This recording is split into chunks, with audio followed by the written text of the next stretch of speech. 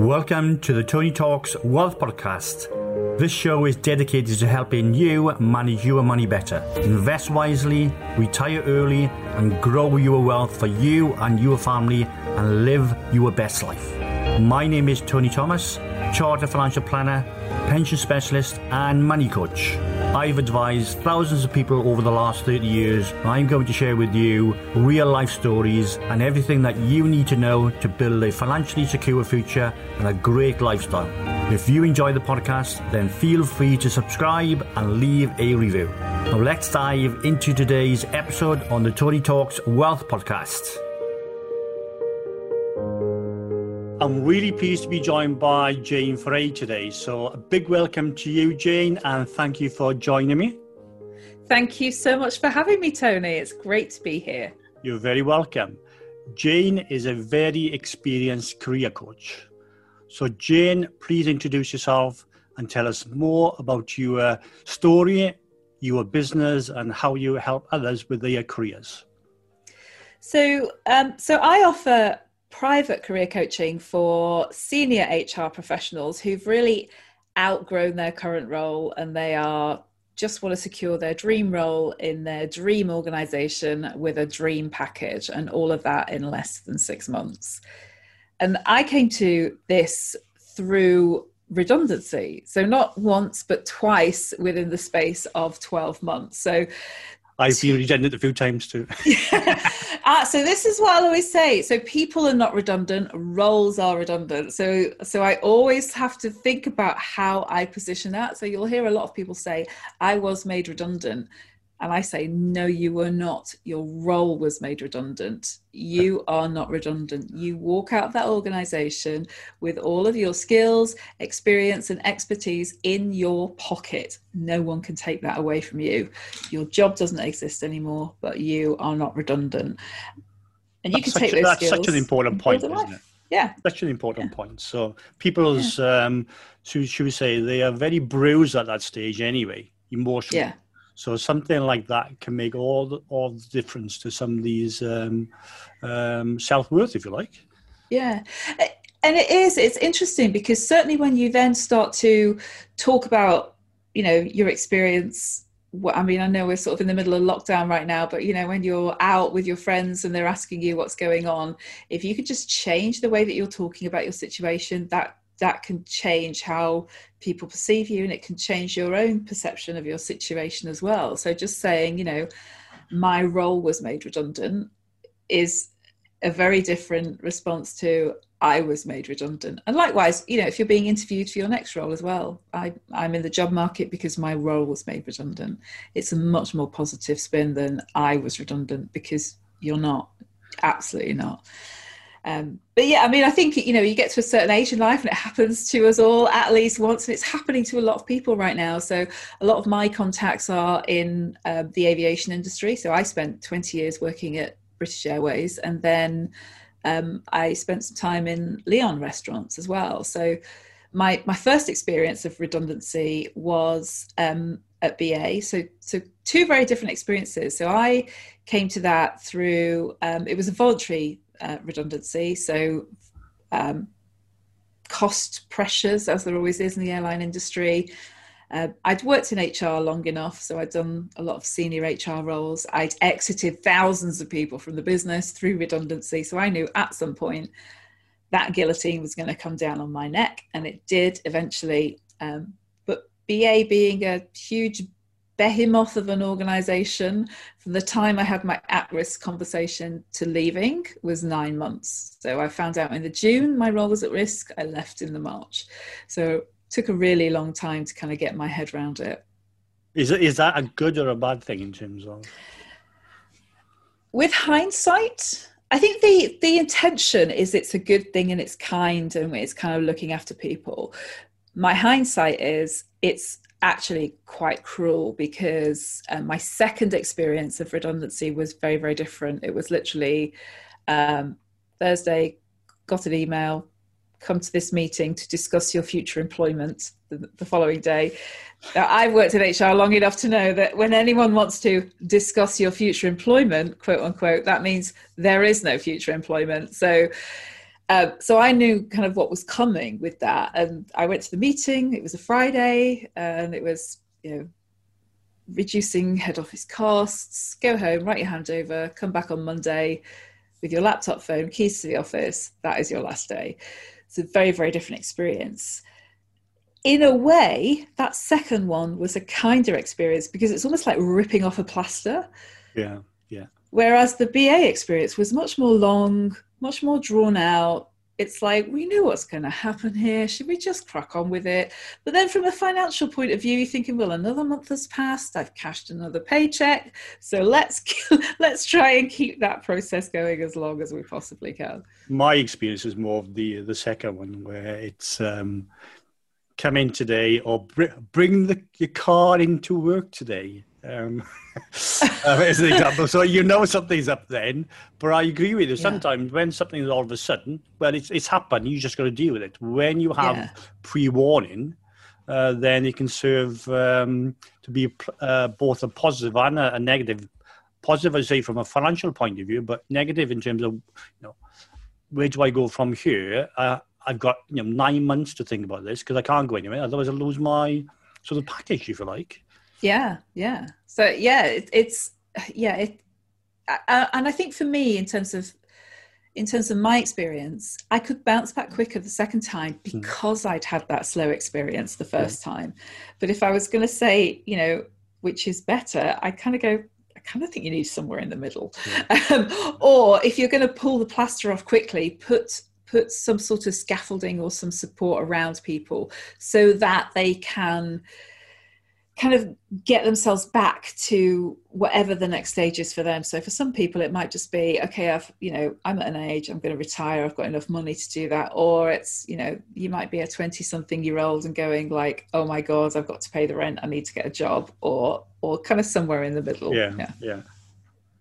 So you say you specialize in the HR sort of, if you like, groups of people. So anything you do, I'm assuming this is appropriate for anybody in terms of the coaching that you do, or is it purely because your niche is that HR? So in terms of my marketing and my message, my niche is HR, because one of the names we used to call ourselves when I was an HR business partner at BA was cobbler's children. So as HR people, you look after everybody else and then forget about yourself. So, perfect example, I had my at-risk conversation, and then, at the end of that, it's like, okay, so your team are going to come in now individually. Can you be their kind of person at their at-risk conversation? It's like, hang on a minute, you've just told me that my job after almost 20 years is no longer there. I'm now on this change curve, and I now have to pull myself up by my bootstraps and be the professional manager for my team members, which is actually from a human point of view I wanted to do. But it's like, I know I'm an actress in my spare time, but this was, this required me to dig deep. So, that's an example, and right now in the aviation industry, I've got ex-colleagues who have been running redundancy consultations whilst knowing that they are at risk of redundancy as well. So it's almost like they exit everybody from the business, and then the next week it's like, suddenly now this is about you. So HR people are very focused on helping everybody else through the process, and they get left behind. So I think when people who are in HR come to me, they're almost kind of exhausted because they're running redundancy programs, and they're quite mentally draining anyway, and then it's happening to them. So it's almost like every coach has a coach. So HR people are great at helping other people to transition out of one organization and into another, but somebody needs to help them. So that's why I've got that focus. The process is the same. So it doesn't matter, who I'm helping, whether you're in marketing or finance or HR, or it doesn't matter. The process is the same that I take my clients through. Yeah, I think with any discipline that you're in, having a niche, for me certainly, and I'm sure it's the same for many people, especially in the should we say, the coaching or the mentoring business, if you like, I think is key because you've got a synergy with these people and you can relate to them so much better. You've been there, you've done it, you've experienced it yourself, so you know exactly what they're going through, and it's got to help you in terms of when you're dealing with these people. Yeah, it's interesting because what I help people in the HR space to do, particularly when they're in the job market, is to translate what they do into the language of the business. So a lot of people will say, you know, oh, I was just doing my job. You know, we start to talk about their achievements and you know, the difference they've made to a business. And they talk about, I was just doing my job. And it's like, come on, you were doing so much more than that. You know, what have you done in terms of, you know, making money for the organization, reducing costs for the organization, or mitigating risk for the organization? You know, that's what your, you know, hiring managers are looking for. They're looking for what you've done in your previous life because they want a little bit of that in their business as well. So it's getting HR people to translate some of their work into, you know, how have you reduced, improved, increased, saved, grown the business, and adding some numbers onto that, because HR people are notoriously bad at adding numbers and data to stuff. I can help her. Yeah, so you know, if you've done a huge piece of work on managing absence or improving, you know, leadership conversations, how much did you reduce the absence by? 2 days per employee per year? Okay, so what does that translate to in terms of pounds, shillings and pence? You know, there's a massive cost saving there. You know, I'm working with somebody at the moment, a new HR director, and she's looking at their data and has calculated there's £750,000 that is spent on sick pay and backfilling those roles every single year. Yeah. Now, if you can put £750,000 back into a business, you know, you're the sort of HR person that people will want. So I just help people to kind of just translate what they've done into kind of the language of the business that makes them more marketable and gets them a better package as well. I think it comes down to some extent, selling yourself, understanding your true worth, understanding all the skills you've acquired over those years and in the role that you've been in, and how, if you like, what others are looking for in terms of the role that they have available. And I'm sure when you're in, you know, those types of roles, you've learned so much. You've just don't always appreciate the skill levels, if you like, and the experience you've got, which other people are going to want. Yeah, it always surprises people when they actually start to look at their, you know, career history and their achievements, you know, and what I encourage people to do is write a database of those things so that they can pull on those at any time. You know, whether it's in an interview or, you know, on a phone call, a networking meeting, it's all kind of front of brain. You know, and any good HR person would have kept all of their end of year reviews, because that is just a list of all of your achievements, because you're positioning yourself for a bonus. You're positioning yourself to get a better performance review, which leads to a better bonus. So that is a great starting point. So if any of you are HR people or not, and you're thinking about how do I secure my bonus and pay rise or your new job, go back to your performance reviews, because that is a whole stack of data right there that you can build from. I remember doing those myself in my role, so it was always an interesting conversation. Yeah, because, you know, everyone's trying to, you know, position themselves as a great performer. So, you know, start there, and then it's almost like this onion. Once you start to peel back the layers of what you've achieved, all these other things start to pop into your head. You know, it's almost like this domino effect. And I say to my client, capture that now where it's fresh. You know, even if you just write the name of the project down and then go and do the kind of brain, you know, getting everything out of your brain, but get it out of your brain and onto a piece of paper, because you can then not memorize that, but you can then start to practice saying that out loud, and you know, you'll sound much more confident and competent when you're in an interview situation.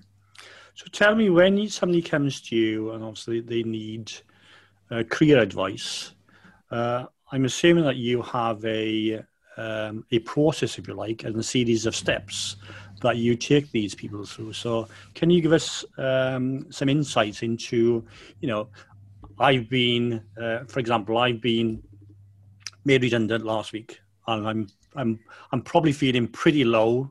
I've contacted you in terms of I need to find a job. I've got bills to pay, etc.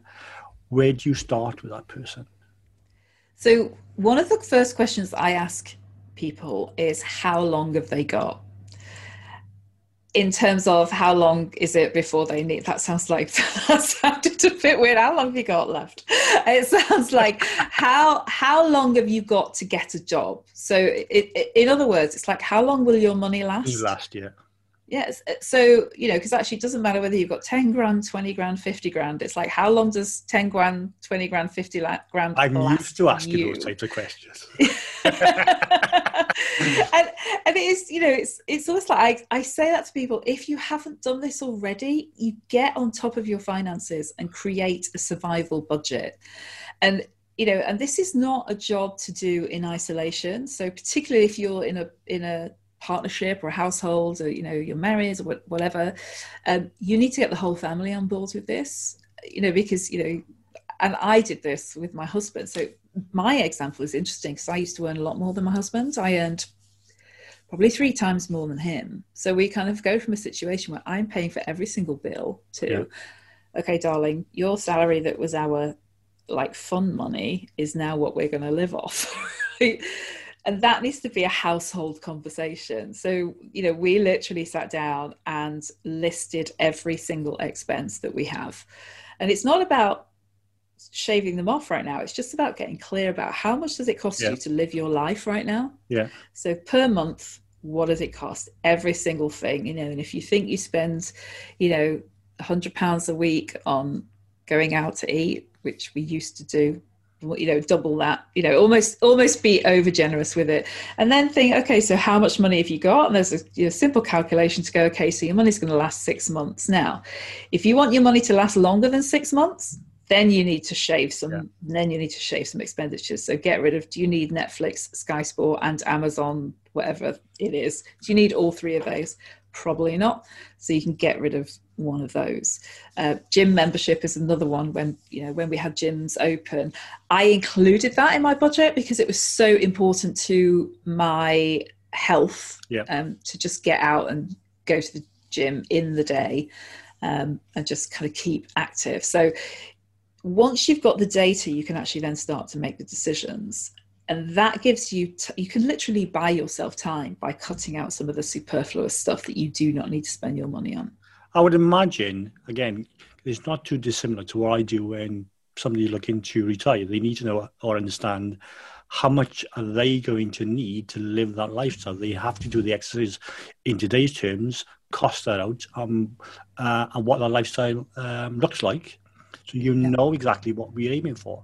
But I think going back to the point you've made, I think it must be, for a lot of people, they are panicking at that stage in terms of, like the example I give you, when if I came to you and I've just lost my job a week ago, etc., then a lot of people panic because they think they have to rush out and find the first job that they're offered.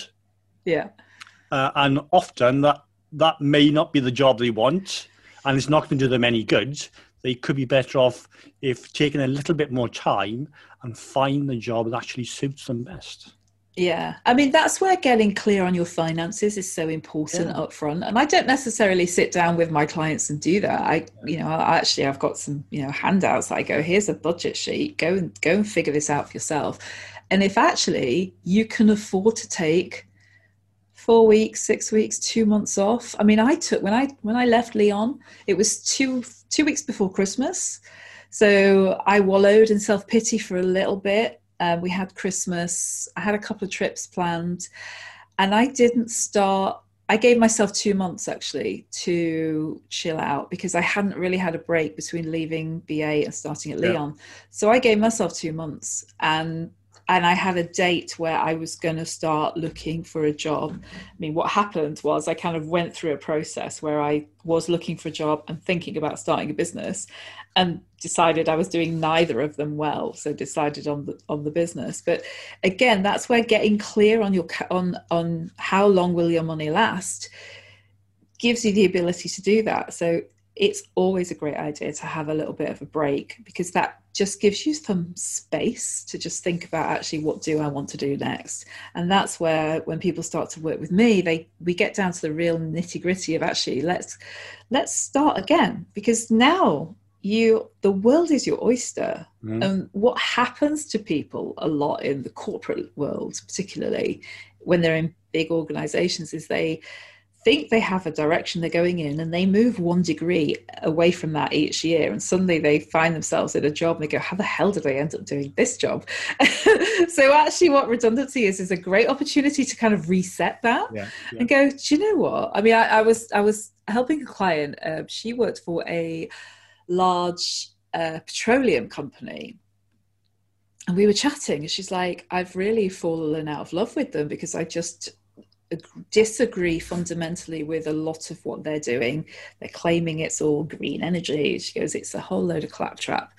And through a process of looking at her values and her past achievements, and just a coaching conversation, she got to the position was, actually, do you know what? I really want to be in HR because I love HR, but in the arts. So, you know, her dream job was the sort of HR director of one of the big museums, the V&A, Tate.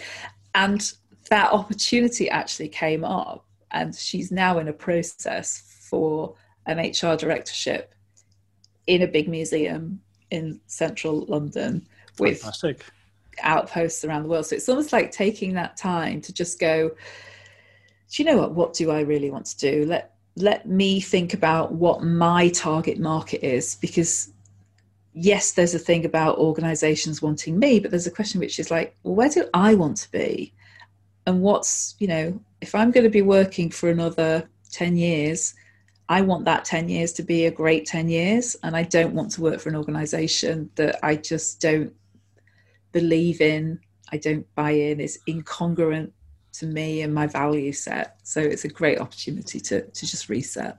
I would imagine that's very common, because I've had a number of jobs over the years, and especially when I was climbing the career ladder in the financial services world, I left organizations every single time because my values differ from the direction that company is going in.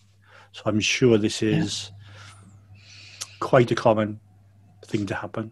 And I think it probably comes through when you're at a certain age where, you know, you're a little bit older, perhaps a little bit wiser, you know yourself a little bit better, and you think, no, I'm not just doing this for money anymore. This needs to mean something to me and to my core, if you like. Yeah. And it's interesting. So a couple of things happen. So certainly on the financial side.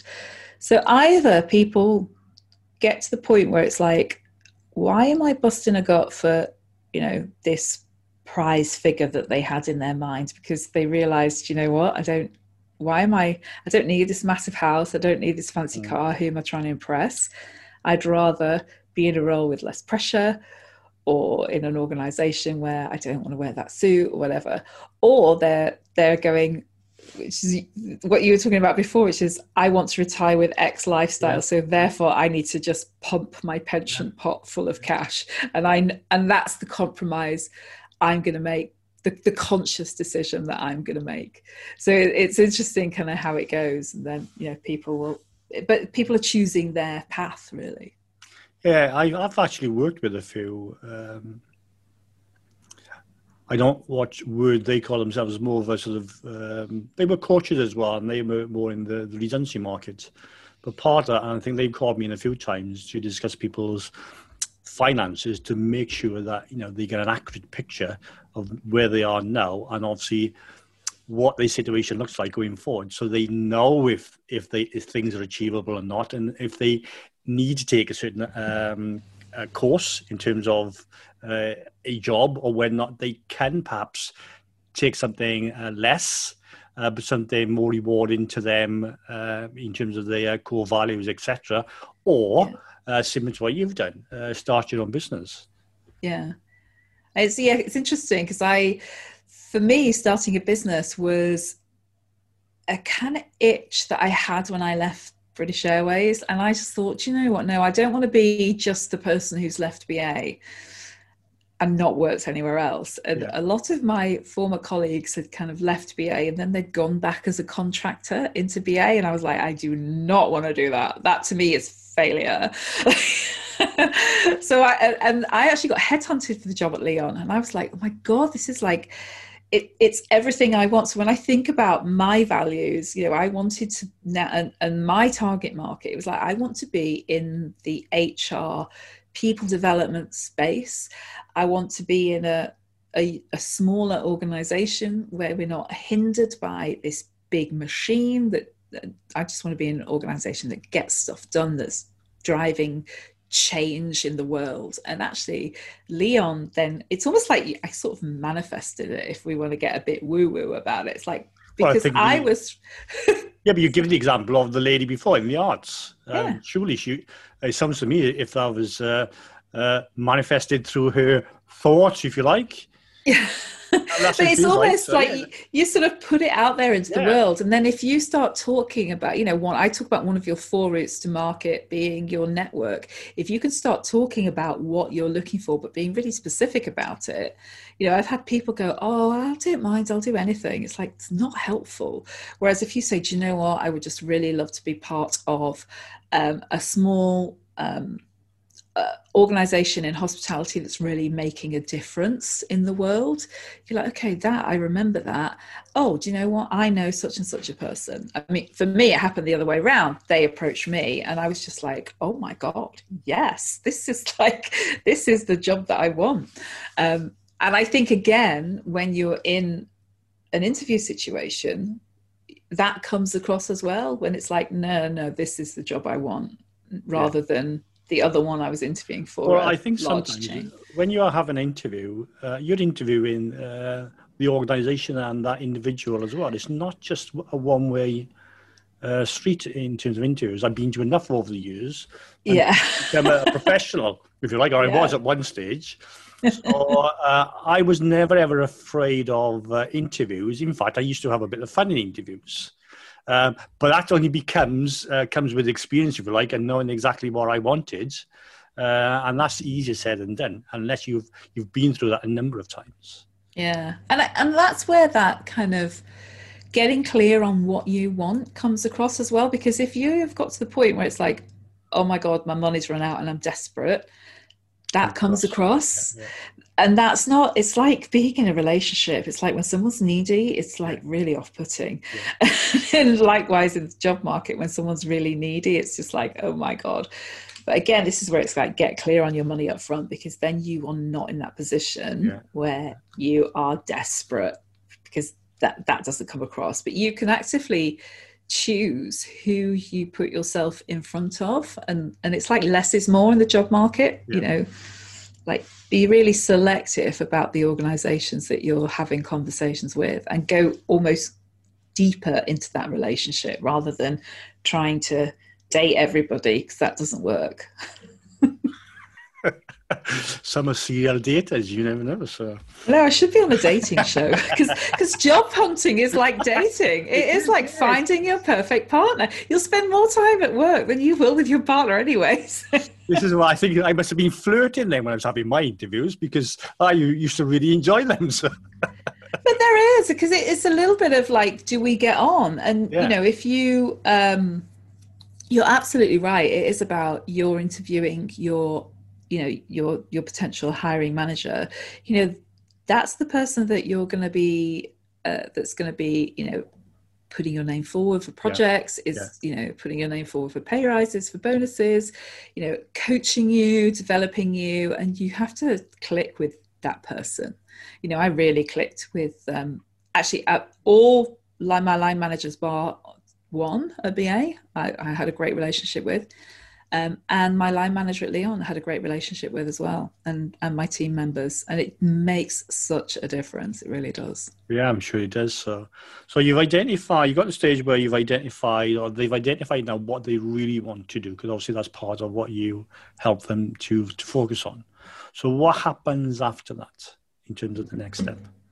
So that's when we start to get into the sort of nitty-gritty technical side of job hunting. So really thinking about, okay, so your 4 routes into market. So you've got your CV, And I talk about a database CV. So this database CV can be as long as you want it to be. And that gets edited down based on the role that you're putting yourself forward for. So there might be a bit of, reorganizing things. So you put the more relevant achievements to the top. You might choose to use a functional CV rather than a chronological CV. So you group things around what we call HR competencies, things like project management, people management. And your LinkedIn profile. So get your LinkedIn profile working for you, because if that's doing your networking for you when you're asleep. So get that work, get it looking great. Get some great recommendations on there, get it really focused on the sort of thing you're looking for, and start to be in there every day, connecting with people and writing content and engaging on other people's content, because that will push you further up the searches when internal recruiters are using LinkedIn. Think about your network as well, because certainly the more senior you are in an organization, most roles are not advertised. Yeah. So again, this is where if you can get really clear on what type of role you're looking for in what type of organization, your network will be kind of open to that. And then I'd say number 4 of 4 is your recruitment partners. So recruiters are a bit like estate agents and traffic wardens. There are some good ones. Most of them are shysters, but they are a route into market as well. So pick your relationships carefully with recruiters, and again, go narrower and deeper with the relationships rather than not. Yeah, I'm sure with your experience, the good ones and the ones that's not so good, shall we say? But it depends on what part of the country you're at as well. So. And what's your industry? So and I'd say if you can work with there are certain headhunters that are sort of HR specialists, some that are more specialist in the financial services market, for example, or there's a whole lot that just do interim managers as well. So, interim is a great option if you've worked in somewhere for a long time and want to get some breadth of experience, try out some stuff. Becoming an interim is a great option. But what that does mean is that you're consistently looking for a job every 6 months to a year. So that's the flip side of that. Yeah, but again, until somebody's maybe clear in terms of what they want to do, that might, be a sensible route for me. It just depends on how clear and focused are of what they want to do next, or they could be waiting for a role in between. Yeah, for sure. I'm interested in that as well. Is you must have people. Again, you went through this yourself. I did as well, because we both run our own business. And having gone through either redundancy or working for a number of people who don't share your core values, etc., and you no longer believe in them, then the option obviously is to go and set up your own business, become self-employed in whatever legal format that takes. So are you seeing a lot more of that now? And is that out of choice or is it out of necessity? Because you can't find other options. Look, people setting up businesses. Yeah. Do you know, it's interesting because my clients, no, I don't see that at all, actually. I think, and maybe it's the thing if it's not right now. I'm just, in my head, I'm sort of going through my Rolodex of clients, and actually they all want to step back into a kind of job world. They see that as safer, inverted commas. I'm not sure if it is. I mean, for me, I just think, setting up my business, I have had like an almost vertical learning curve. And I think for me, that has kind of created almost a better life for me, just in terms of, my freedom, what that's given to me. I'm at an age and a, financial position where it's like, I don't need to be earning what I was earning in the corporate world. I don't want to be doing what I was doing to earn that money. I just no, I'm quite happy. I think it also probably depends what industry you're coming from. Maybe HR as a sector, if you like, is more attuned to being employed rather than being self-employed. I don't know. I mean, my background probably is, it's hugely sales orientated, and therefore, set up a business isn't maybe such a big jump that is to others. Yeah, I think a lot of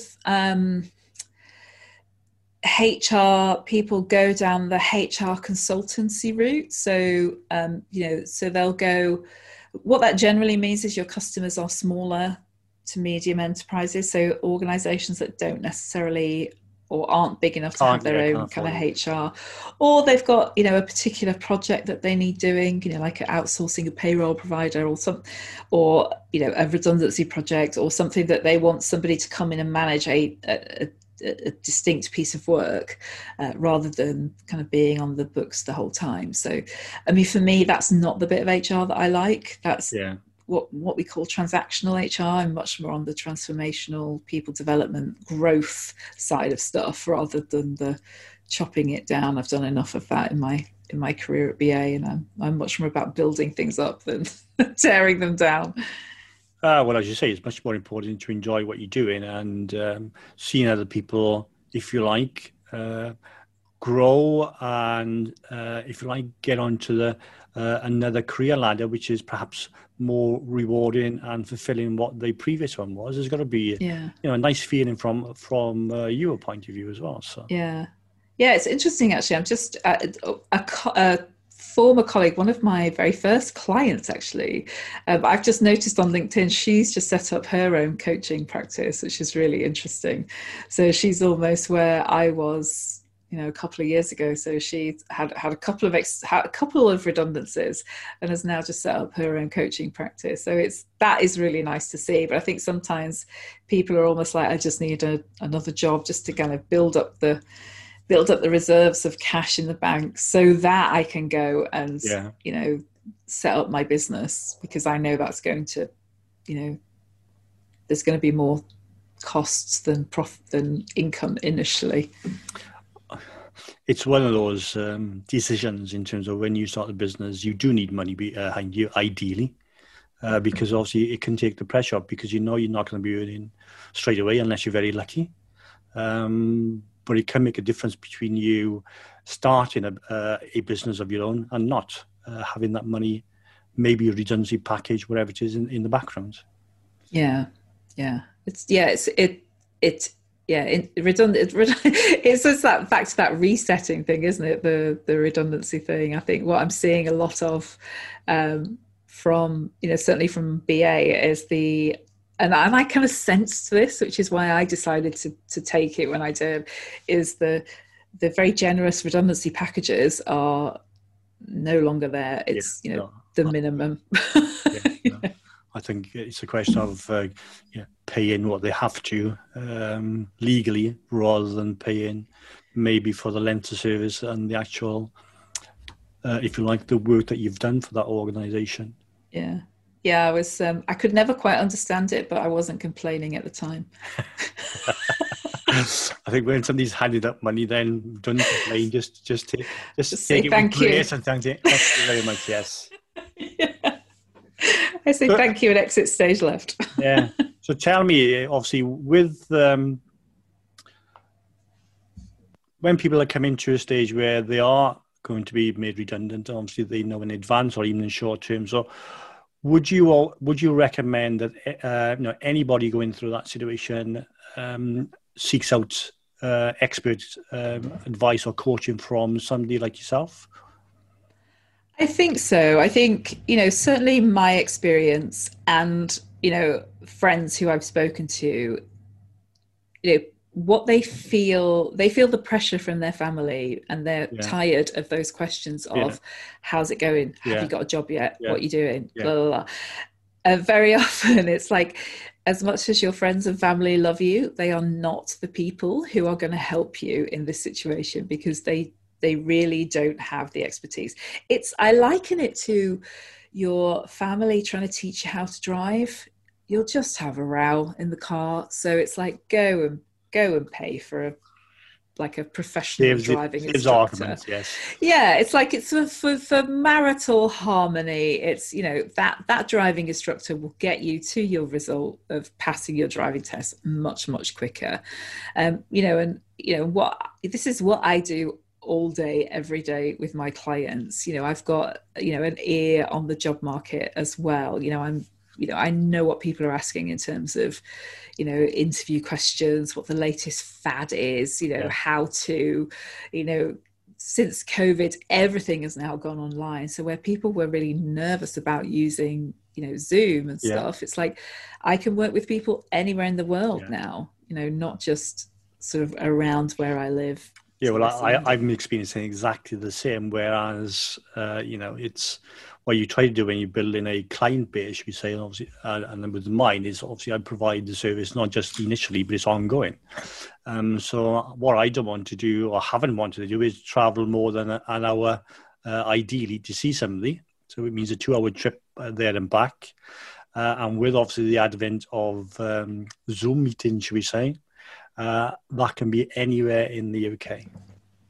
Yeah, and I've got clients who I've worked with in Thailand, South Africa, Dubai, Hong Kong. We seem to no one west yet, actually, but yeah, I mean, I can. There are slight differences in terms of the job market and how they operate and what CVs look like, but you know, actually, it kind of principles are the same, aren't they? Yeah, doesn't matter. Yeah. So if somebody wanted to work with you, you know, they are coming to a stage in their life where they are going to be made redundant, how do they find you, Jane? So I'd say if your role is going to be made redundant, or if you've just outgrown your job and you're just bored out of your brain and know you can do more, then you can find me on LinkedIn. That's where I hang out most of the time. And I also have a website, which is just my name, janeferre.com. Okay. I will put all your contact details up on the show notes so people will be able to find you. I think you've made a very good point because, again, thinking of my own situation, I've always left when I felt the timing was right for me, and exactly as you described, either I've outgrown the company, which happens more often than not, or I have, should we say, don't always see things eye to eye with somebody else in the organisation, and that probably happens more often than not. Or it did happen more often than not. It's interesting because it's a good point. That is the thing that COVID is doing right now. So sort of since lockdown is we are seeing the good, the bad, and the ugly of organizations. Yeah. So, you know, at the beginning of this whole thing, you know, Weatherspoons is an organization that sticks out in my mind of how they treated their staff. Yeah. There are my husband's company that I won't name them here. They sent everybody home before Boris did, and they've closed their office, and they are now 100% working from home. Yeah. They are brilliant. So it's almost like you're starting to see where organizations are no longer a match for you and your value set. Yeah. I think this period has been, as you say, a time for realization in terms of your own values, what's important to you, and whether or not the organization that you work with or for is that actual perfect match for you. And as you say, I think in many cases that isn't the situation. No, and as we come out of lockdown, again, this is another kind of just period of transition in terms of, okay, so suddenly everybody's at home and now you suddenly want everyone back in the office, or let's talk together about what that would look like. Now, if your organization, again, if you know, you've bent over backwards and now they've forgotten about it, then it's time to go. Yeah, time to go. Yeah, absolutely. It wouldn't be my podcast if I didn't ask you my favorite question. So I'm going to ask you my favorite question, and one I ask all of my guests, and that is, what does wealth mean to you? So I thank you for sharing this with me beforehand, because I have been thinking about this, and it's funny because wealth to me is not really about money at all. Wealth to me is about my life. It's almost, I think of like a wealth of experiences that I have. And that's the thing that I've really struggled with during COVID. It's the lack of, I've got friends all over the world whom I've seen via Zoom, which is great, but not the same.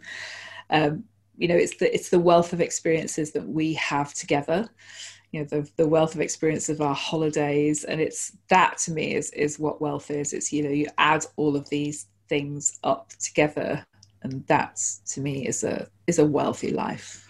It's a perfect answer. Wealth means different things to different people. And I think going back to what you mentioned earlier, it's all about you as an individual, what is important to you. This is why you choose a different career path than perhaps you would have done 10 years ago. It's about what does wealth mean to you now, and that does change as you get older. But it's very personal, and it does mean different things to different people. For me, as an example, it's about having a balance in every aspect of your life and having choices, a wealth of choices to be able to live the life that you want to live. Yeah, I love that, wealth of choices. Jane, it's been really great speaking to you today, and thank you so much for sharing your knowledge and experience in terms of how you help others. And I wish you all the very best in everything that you do. So thank you.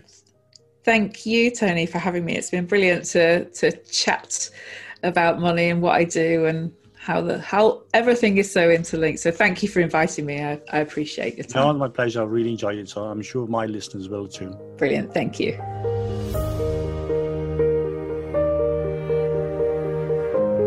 Thanks for listening to today's episode. You can find links to everything that we've discussed in the show notes. And if you'd like to know more about what I do or see more great money tips to build a secure and a happy lifestyle, then you can find all of these on my website, ttwealth.co.uk, or my YouTube channel, TT Wealth. If you want to work with me, then why not book a free 30-minute call to find out how. You can also follow me on LinkedIn, Facebook, Instagram, and Twitter. I also produce a bi-monthly newsletter, TT Wealth News, which contains practical money tips that is free for you to download from my website. And if you're enjoying this podcast, don't hesitate to leave a review. Of course, the more stars the better, and equally, sharing is caring. So if you've heard something that you've enjoyed and you think will benefit someone you know, then please do share with them. I'm sure they will appreciate it. So it's goodbye until next time, and remember, live for today, invest for tomorrow.